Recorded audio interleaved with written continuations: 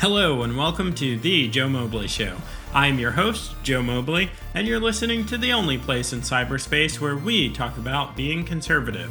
We hit on current events, the politically correct cancel culture, and problems with civil discourse. But most importantly, we discuss what you can do to come out of the conservative closet. The Joe Mobley Show is a new and exciting podcast that airs weekly on Monday mornings. We have a range of controversial topics on deck. Even so, it's important that we hear from you what matters most. Be sure to send questions, comments, and things you'd like to hear discussed to ask@thejoemobleyshow.com. That's ask@thejoemobleyshow.com. To make sure you stay informed on the latest content, be sure to subscribe to the show on Apple Podcasts, Spotify, or wherever you listen to great podcasts. Welcome to the Joe Mobley Show. We're joined today by a very exciting guest, Dr. Steve Bucci. Dr. Bucci is a lifelong patriot with 3 decades of service as a U.S. Special Operations Officer and top Pentagon official. He's also a visiting fellow for the Heritage Foundation, focusing on cybersecurity, military special operations, and defense support of civil authorities. Dr. Bucci, how are you today? I'm doing very well. I want to thank you for having me on the show. It is my pleasure. Thanks for agreeing to be on the show. I know that we're going to get some exciting insight for the listening audience. So, the Joe Mobley Show is a new show, and what we're doing is we're discussing how to navigate one's conservatism in America today. First and foremost, I just want to say we're not endorsing people or companies, and of course we're not branding any of the guests on the show as conservative, so don't feel any pressure there. But I imagine, given your background and that you are a fellow at the Heritage Foundation, I imagine if we threw a dart at the dartboard of the political spectrum, we can find you on one side or the other.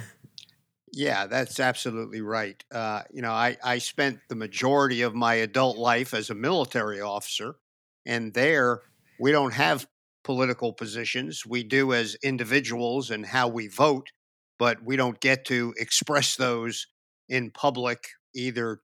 Definitely not to the people who work for us, but even in general, we can't have stickers on our cars or anything like that in an election.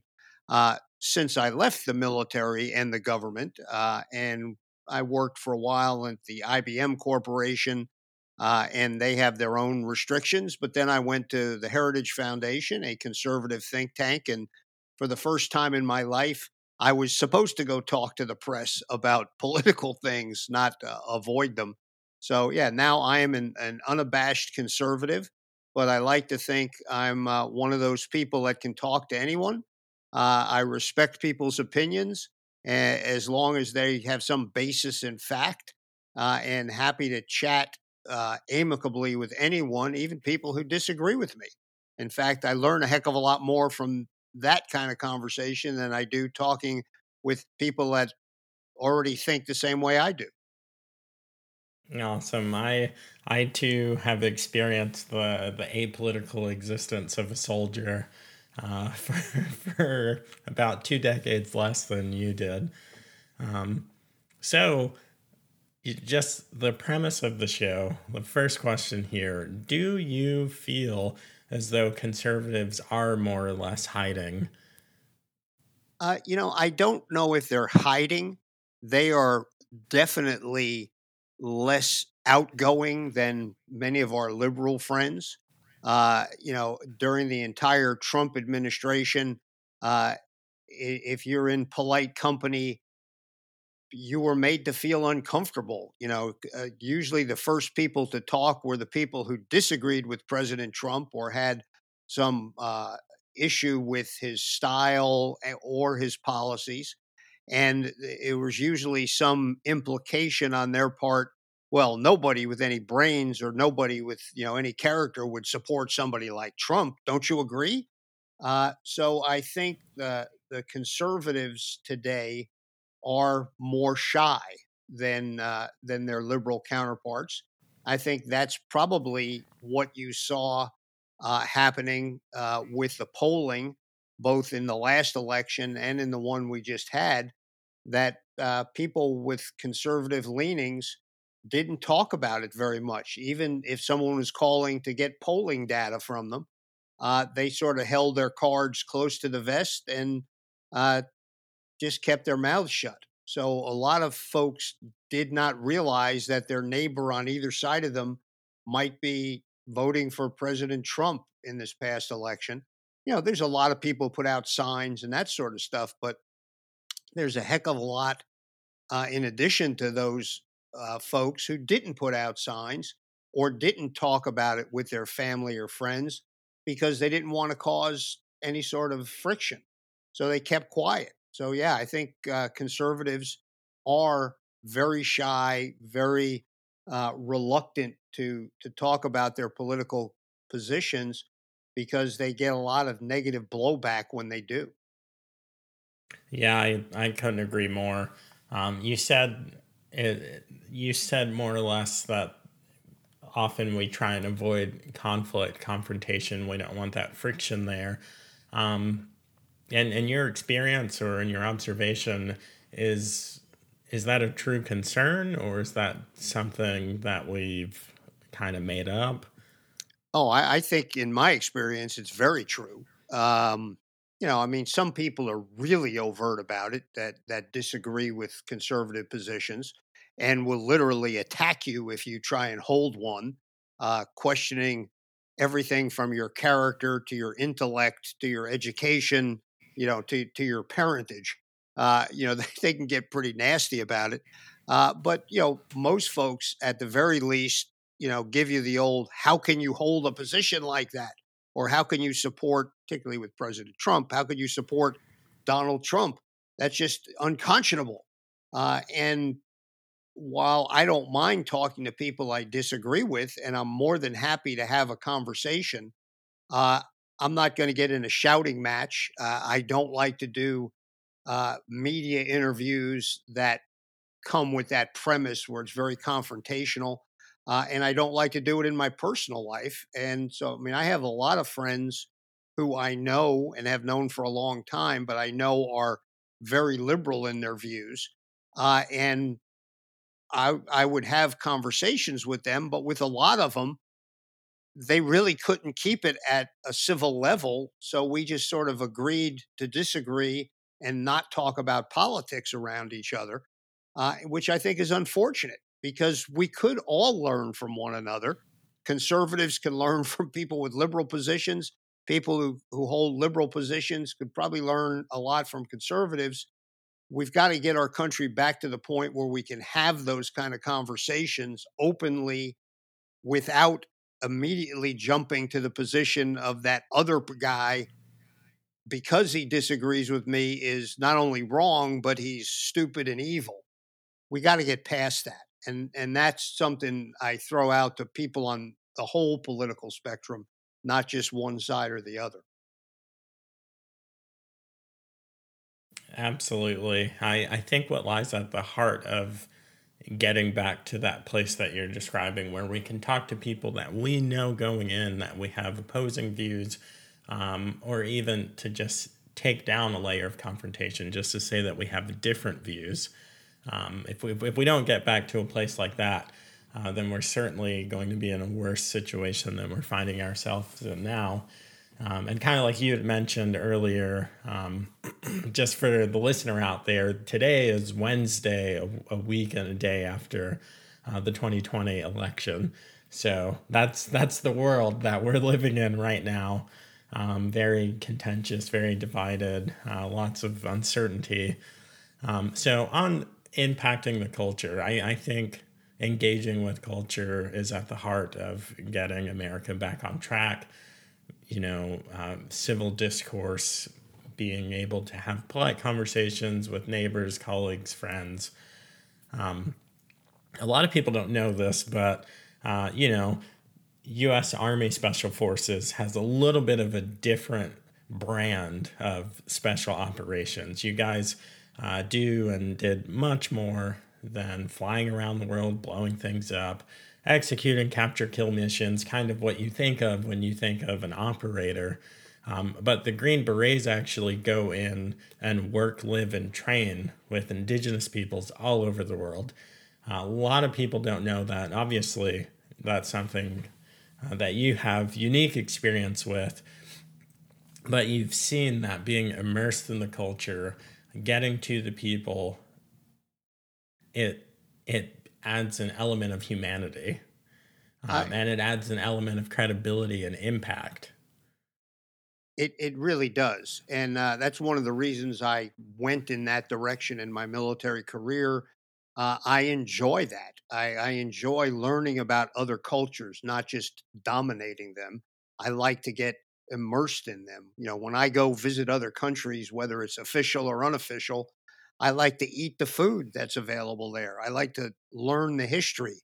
I like to be able to chat with the people, particularly, unofficial folks, not necessarily government officials or military people, but just the regular people in the street. You can learn a lot, you can grow a lot. You realize that even small, poor countries with whom we interact have something to say and something to offer. And while we do have a big dominant culture here in America, it doesn't mean it's the only one. So I like that. I like the fact that the people who work with me, the sergeants and the warrant officers, uh, have the capability of having reasoned conversations with people who are a little different than them. That is really what makes our folks special, is that ability. We do learn languages, but we're mostly culturally fluent in that we know some language, but we know about the culture and we're willing to partake in it. And when you do that, boy, it opens up a lot of doors and a lot of opportunities to really grow, which is something I guess I even without thinking about it, I apply to these kind of political conversations we were just discussing, uh, where you do listen to the other person and you do at least acknowledge that they have relevance. You might not agree with them 100%, but you can at least listen and glean from what they say the things that are good and are useful. And if we could apply that whole attitude, one, you're more effective definitely when you're dealing with people from other cultures, but you're actually even more effective when you're dealing within your own culture. Absolutely. So, do you think that, and this is the leading question, I only answer here, but do you think that our nation would have the impact it does on the world if we didn't send people like the State Department, if we didn't send people like particularly U.S. Army Special Forces to actually kind of go and do life for certain periods of time with these other cultures and other countries? No, I think we'd be sadly, unuseful and unimpactful if we didn't do that. In fact, we ought to do more of it. Sometimes even, some of our soldiers and special forces are not as good at this as others.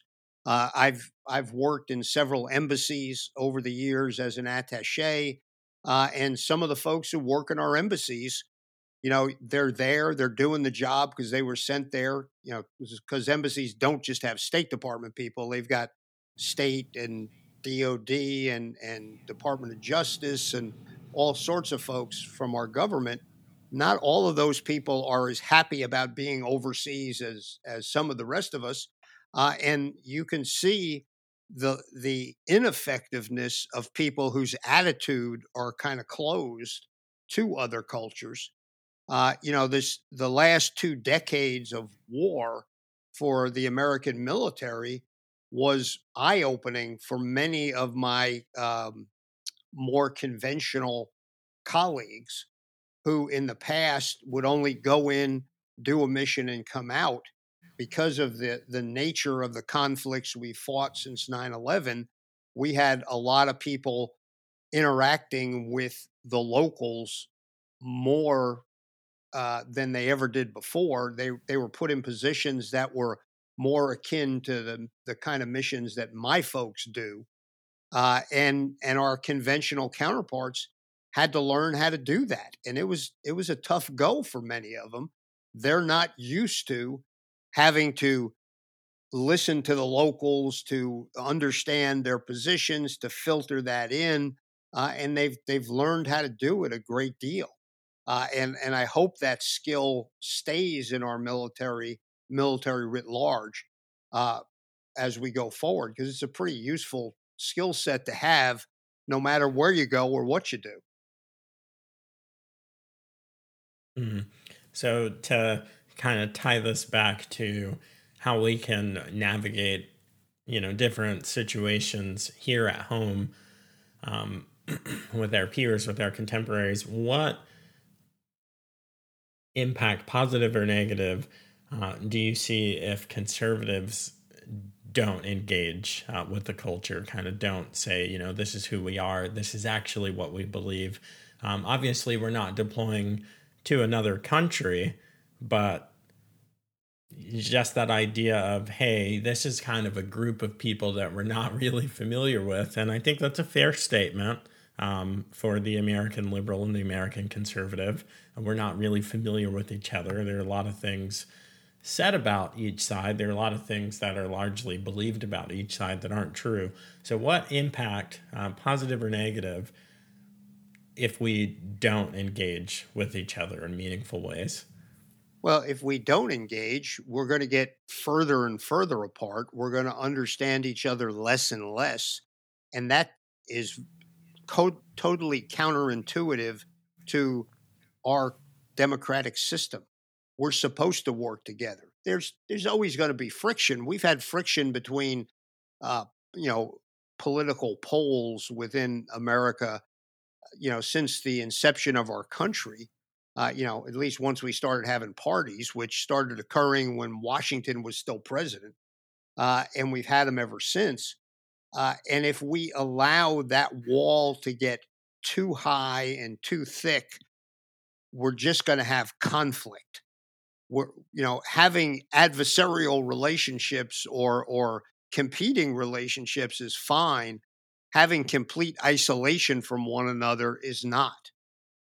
And you know, since we're aiming this broadcast at conservatives, you know, conservatives, you need to reach out to people who disagree with you, and reach out in a way that isn't just to, intellectually bludgeon them into submission to your position, but to let them know that what you do believe, because they probably got a screwed up attitude of what they think we believe, in the same way we probably have an inaccurate view of what they believe. If we talk to one another, we're probably still going to disagree, but hopefully we get a little closer to the middle, both of us, and are able to work together, in the way that Americans have done for a long time, but we're not doing too well right now. So I think that outreach, that willingness to listen. I'm not saying we need to roll over and play dead and do what we're told, not by any means at all. You can still hold your principles, you can still stick to them very strongly, but you have to at least be willing to talk and listen. And if you can do both those things, probably more emphasis on the listening than the talking, and hopefully win over some of the people on the other side to think the same way, that openness part, not necessarily your political positions, the country will be better off, and we'll be able to serve the nation more effectively, by that conversation and that dialogue. I wanted to take a quick moment and let you know that there is additional content from The Joe Mobley Show available for those of you who contribute to the show. To get access to the rest of The Joe Mobley Show's content, go to thejoemobleyshow.com and hit support the show. Any amount over $1 gets you access to exclusive content. That's right, we'll take whatever you're willing to contribute, but just $1 gets you access to exclusive interview content, Q&As from our listeners, and more. Now let's get back to the show. Absolutely. Reaching out to the other side, sometimes it's easier said than done. There's some vulnerability that comes there. You open yourself up. In my experience, of course, I'm kind of a gregarious person and I'm outgoing. But I found some success. I work for a very large and influential consulting firm, a very large, corporate America type deal. One of the ways that I've had success in opening the door to conversations um, is just piquing people's curiosity. We have our meetings, we use Teams, we can see each other, and here at home over each shoulder, I've got Constitution on one side and Declaration of Independence on the other side.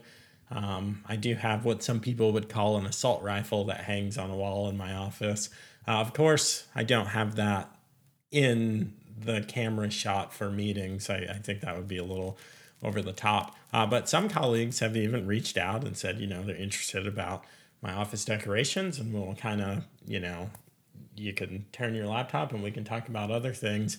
And it piques their curiosity. It gets them questioning things. Certainly they're like, all right, well, certainly you're not a racist, you're an inner city black guy, you're married to a white woman, certainly you're not this or that, things that we're often called. What are some other practical things that you've had success with, or that you think that conservatives should do to kind of reach out and extend that olive branch, or even pique the curiosity of some of their neighbors, friends, and colleagues? Well, one of the things you can do is simply ask a question about someone's position, about what they're thinking, without being confrontational about it. You if somebody says something you disagree with, you can ask them, well, gee, why do you take that position? Or you can say, how in the world can you take that position? There's two very different messages being sent there, even though you're asking the exact same question. Uh, so when you can do that, it it at least stops a door from being slammed shut, and hopefully opens it even wider and allows you to have the dialogue. I think having something like the Constitution, Declaration of Independence is a great hook to get somebody into a conversation, because it's a little hard to for an American to say, "Gee, what a terrible thing you got up." It's not like you're hanging a Nazi flag behind yourself, uh, but you it at least you hope is some common ground. It may be common ground that you think of maybe not so commonly, but one that you can at least start that conversation. I think it is wise to not put up symbols, like you say, you don't have your black rifle up on the wall, where it might set somebody off or cause them to make assumptions about you that are potentially negative. You could have an American flag behind you, but if you have one of the flags that are now associated with certain spots on the political spectrum, you might not want to do that. Uh, so there's a level here, as you say, of risk taking, where you're doing some signaling which will make you somewhat vulnerable, because people could take it the wrong way. But you're hoping that by throwing that bait out there, that it's going to lead to conversation and dialogue and not a fight. I can tell you, sometimes no matter how hard you try to do that, it still ends up in a fight, and that's unfortunate. But you've made the effort. Sometimes that's the best you can do, but it's worth the effort. It really is. And there'll be times when somebody says something to you that you could respond to confrontationally, that you don't have to. I remember one time I was speaking at the University of Michigan, and at the end of it, a person came up to me and said, "You know, for an AEI person, you're actually pretty reasonable." And I kind of laughed. I said, "Yeah, but I'm from the Heritage Foundation." He goes, "Oh, all you conservatives are the same. It doesn't matter. But you're being pretty reasonable." Well, I could have taken offense at that. Instead, I just smiled and I said, "Well, I appreciate you, listening to me. I'm trying to be reasonable, and we're trying to, come to agreement on things, not just sit and fight with one another." So there was an opportunity. I'm sure that guy walked away, didn't really agree with the points I was making on the subject matter, but he, at the end of it, said, "Well, gee, there's a conservative guy that's at least willing to talk." And that can be pretty. That's a huge win, I think, for the country when we can do that more often. Yeah, you said the key, like the keys to the kingdom for me. You had mentioned taking risk, and the reality is, yeah, yeah, it's a risk to put yourself out there and come out as anything. But if you're not willing to risk anything, you can't possibly hope to gain anything. Yeah, if you don't take a risk, Joe, the best you're hoping for is survival. You're going to keep going where you're going, and never move forward. And I think our country is worth the risk. I think our society and the system we have are well worth the risk to do that. Uh, Again, remember, even when you take the risk, you know, you don't have to throw it out there and then put your fists up and be ready to fight. You throw it out there and with the understanding that okay, this person might not be willing to talk or might be, talk less than they might have before now that they know you're a conservative. But if you don't at least lay down your positions, and hopefully do it in a non-confrontational way, that person will never know, and they might have a question. Well, okay, why do you believe that? Why, for instance, let's say President Trump. People ask me, they say, "Well, you're a Christian. You go to church, right?" "Yeah, I go to church." "Well, how can you support somebody like President Trump? He's just a, terrible person. He's been divorced, all those things." And I said, "Well, uh, I didn't vote for him because I want him to be my pastor.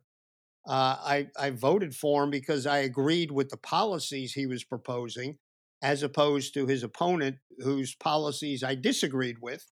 And then since he's been in office, I said, yeah, I don't always like his style. I didn't necessarily like his tweets, but the policies that he implemented, support of Israel, trying to maintain a frankly more conservative view of the law, all those things I agreed with. So that's why I supported him. When you lay it out like that, again, that person may still say, "Well, I just can't support him because he's a terrible person." Okay, that's your opinion of him. We're kind of all terrible to a degree. So I have to go on what he does, not what he says or the style in which he says it. When you get to that kind of conversation without tempers flaring, that's sort of a win. Yeah, I've had those very same conversations. Some interesting ones from a lot of my black friends. How could you? And it sounds like we both use the Socratic method a good bit. Trying to come to some understanding through questioning. And just like you said, it's all about your demeanor when you're delivering these questions. A lot of the conservative shows that I love and listen to, I wouldn't ask questions necessarily in the tone of voice that they use. So we've talked about some practical things to do. We've talked about some wave cap conservatism. I know the listener is going to want to get into at least one issue, kind of explain one thing. I found a really good article that you did, piece on sanctuary cities called The Irrational Erroneous Assumptions of Sanctuary Cities and States. Quick quote here from that article: "Allowing states and cities to pick and choose which federal laws they will follow is corrosive to American society." So thinking about sanctuary cities, thinking about those policies, if somehow we wake up in the world and the Democratic Party has found a way to actually do a UK style ban on firearms, we're already seeing social workers are going to be sent in New York City to domestic violence situations, which is, an abhorrent idea. It's terrible. But do you see in the United States, which I don't think we're going to get to this place, but in the United States that pushes as federal policy that we're banning firearms, they're doing some type of buyback. Do you see traditional conservative places propping up sanctuary status for firearms? Well, I think we're already seeing it. There are a lot of counties and municipalities all across America who have announced they are Second Amendment sanctuary locations. So yeah, I think you'll see that same sort of pushback, and I'm guessing that as that proliferates, liberals are going to go crazy and say we can't allow this. This is terrible. How can they, you know, ignore federal law? Uh, but they're basically taking the same model that liberals have used with regard to immigration law. Uh, you know, this idea of when when we do it, it's okay, but when you do it, it's wrong. And people do that without any irony, without any recognition of the fact that they're kind of talking out of both sides of their face. Is wrong. I think it would be wrong for us to do that because I think the federal law should be the law of the land in those kind of issues. However, if I'm not willing to put aside that um, tactic, if you will, as long as the other side is still doing it with other issues. So I think we're going to face that, Joe, and it's very likely. I don't think we'll get to the point of banning, a federal ban of all weapons. You got to change the Constitution to really do that, and I don't think that's going to happen. But I could see states trying to do that to a degree. Uh, and I think you'll see people fight back. We really shouldn't go down that slope. I know pro gun people get, laughed at because they're always talking about the slippery slope. Now I'm taking it up a level and say we really don't want to go down a slippery slope of ignoring our federal laws. It's the reason we have a Congress to pass them. And while there are certain subject areas that states and municipalities should have preeminence in. There are others that they shouldn't. I think immigration law is a big one that is clearly a federal area. Firearms, I think right now it is a state level issue, but it could become federal predominantly. So we'll have to wait and see. But yeah, that's an interesting cascading effect. And we saw that in Congress when Harry Reid was the majority leader in the Senate, the Republican from Nevada. Uh, he put some policies in place that when the Republicans came back into the majority in the Senate, a lot of my Democrat uh, acquaintances were going crazy, saying, "How could Mitch McConnell do this? This is terrible. Look, he's being obstructionist." I said, "You do realize he's doing the same stuff that Harry Reid was doing, right?" So, well, that's different.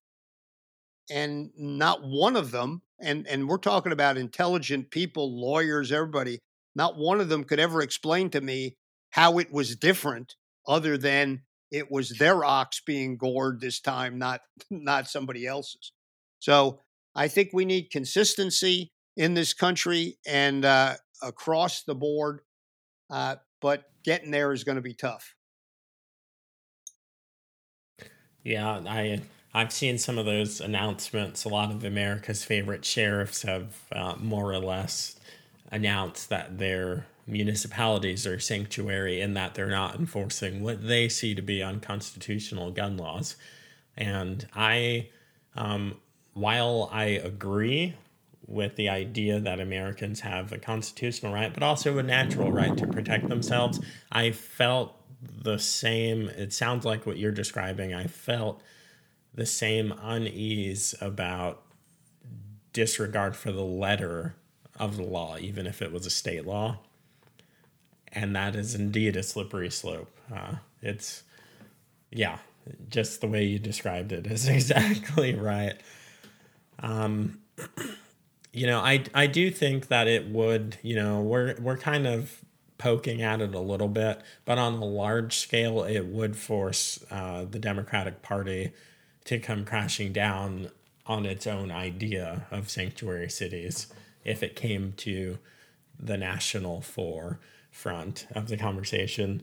I've had a lot of success in conversations, with the people in my circles that I can try and influence. I've had a lot of success discussing sanctuary cities and immigration laws by drawing analogies to money, because it really is as absurd as a state printing its own currency and using it in the economy. And for some reason, when I use that line of questioning and logic with someone, I think I gained some ground. So saying that for the listening audience, you've got to form these opinions in ways that make sense so they're defensible. But after that, you actually need to go out and talk to someone about it, asking questions, just like Steve's been saying. I think we've got time for one more. So let's flick. It's hard to choose. There's so many things going on. I'm gonna go to the big socialism question because that's in the news. We're seeing representatives from all over the place. I think one of the loudest right now being AOC. Do you think that there is going to be a resurgence of an American Socialist Party? Well, I think there is a resurgence of the American Socialist Party, and unfortunately, it's called the Democrat Party uh, because I don't think we're going to see a separate socialist party that suddenly becomes, sort of co-equal with the two main parties. But there is a growing wing within the Democrat Party that is increasingly socialist in its views, and I don't mean just that they want to take care of people, or they have a connection with labor. That's part of the Democrat Party and always has been. But I think the degree to which they are chasing the extreme examples of the kind of policies, and Congresswoman Alexandria Ocasio Cortez is clearly the biggest proponent of this. Some of her demands are clearly outside of the traditional realm of the Democrat Party and into the realm of what the Socialist Party in America has demanded in the past or has campaigned for.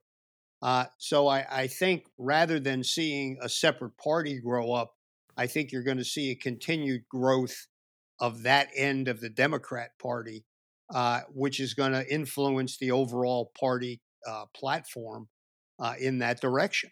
The idea of the Green New Deal, which, if you say the Green New Deal is just, well, we want to protect the environment, okay, it's a little hard to disagree with that. We all want to protect the environment. But if you look at the specifics of the Green New Deal, some of them are kind of out there. Getting rid of fossil fuels in the next decade. Uh, One, I think, is scientifically impossible. I live in the upper part of Michigan where it's really cold in the winter, and almost everybody drives trucks. And I don't think everybody's ready to pay $75,000 or $100,000 for an electric truck, and that's not counting the trucks that haul all of our stuff all over the place, or electric airplanes. We're just not there yet. So, I mean, there's a lot of things in the Green New Deal that are eminently socialist because of the directive nature of them that I don't think we're there yet. But there are proponents that are pushing us in that direction. Other things about the control of some of our social positions, how that might affect a church and their faith positions, which a socialist says, well, we understand that, but you're just going to have to change your views because for the greater good, we got to do these policies. That sort of directive part of socialism that a lot of its proponents don't like to have light shown on is going to come more and more to the fore, and I think it's going to come from within the Democrat Party, not from a separate socialist party. Yeah, so it if you are watching the news, and I know a lot of people are saying out there, hey guys, just take a break from the news. But if you've been watching the news, you've likely seen that Virginia representative, Democratic woman named Abigail Spanberger, came out with some heavy pushback against the socialists, even saying socialist as part of the platform, against defunding the police. Obviously, the party wasn't happy that details of this inside call were being leaked, but it's clear that there's conflict within the party about where they're headed. So I know you don't have a crystal ball, but just likely outcomes. There are a lot of young representatives in Congress that seem to be leaning socialist. There are a lot of what we're saying now are centrist Democrats. I don't think that Abigail Spanberger is a centrist. I think that socialism is so far left that now they're saying that her views are centrist. So I know you don't have a crystal ball, but how do you predict this conflict playing out between what I would call a leftist and what is now being called centrist Democrats like Spanberger? I think the Democrat Party is going to have to figure out where it stands. It's going to be very tough for those centrists to dig their heels in when so many of the leading lights of, particularly among younger representatives, are so far to the left of them and are essentially in the socialist area. It's going to be interesting. Some of who gets put, if President Biden uh, wins the election in the final count and is certified, who he picks to be in his cabinet, not just the initial members of the cabinet, but after a couple months, if somebody leaves, who they get replaced with. Watching that dynamic will give you a good insight into which way they're going. And then, depending on how the Congress comes out, decide, seeing which battles are won and which ones are lost as far as policy and law will also give you some insight. The, that's me dodging the question. I don't know how the heck the Democrat Party is going to come out. I don't know how the Republican Party is going to come out because I think you'll see some changes there as well. Will the Republicans go further to the right, or will they move back to the center where a lot of the never Trumpers were? We don't know. But in both parties, there are deep divisions, and we need to probably see some of that sorted out within those parties, uh, or we're going to go to a system that is more akin to what you see in Europe, where the conservative parties are really, really far to the right of the whatever the liberal or the socialist parties are, which are really far to the left. Most of them in years past have looked at America and said, well, heck, if your politicians were in our country, they'd all be in the same party. I don't think you can say that anymore between the Republicans and the Democrats. there are at least wings of both parties that look more like their counterparts in Europe than what we used to see in the States. So there's going to be a lot of soul searching over the next couple of years, regardless of how the certification of the election goes. And it'll be interesting to see where those lines finally fall. Yeah, I'm not watching a lot of news, but I am on the edge of my seat to see what comes of the Democrat Party, what comes of the Republican Party, frankly. Yeah, but that's funny you say that's me dodging the question. So last question, every guest gets the same last question, and that is, aside from official religious text, thinking the Holy Bible, the Quran, the Book of Mormon, etc., if you could get every person on earth to read and understand one book, what would that book be and why? Oh gosh. Um, One. Okay. I'll tell you. Uh, Not a specific book, but I have been reading several books on the period of American history at the beginning. I just finished reading Hamilton. I'm currently reading several books about the Civil War, not the battle part of it, but the political parts. I would encourage people to read books about either of those periods uh, and understand that today is not the first time America has had really incredible schisms politically. Uh, and the reason I think it's instructive, Joe, is because people need to understand that America and its political system is actually pretty darn resilient, and it can face pretty big challenges. So I would recommend that people read Hamilton. That's a very readable book. It's a big book and it's heavy, but it's worth it. And it'll give you the actual facts behind the play. And then read some of these books about the Civil War period. Again, not necessarily the battles, but the political piece. I think it'll be very instructive to people to realize, wow, this new stuff that we're facing today is not as unique as we think it is.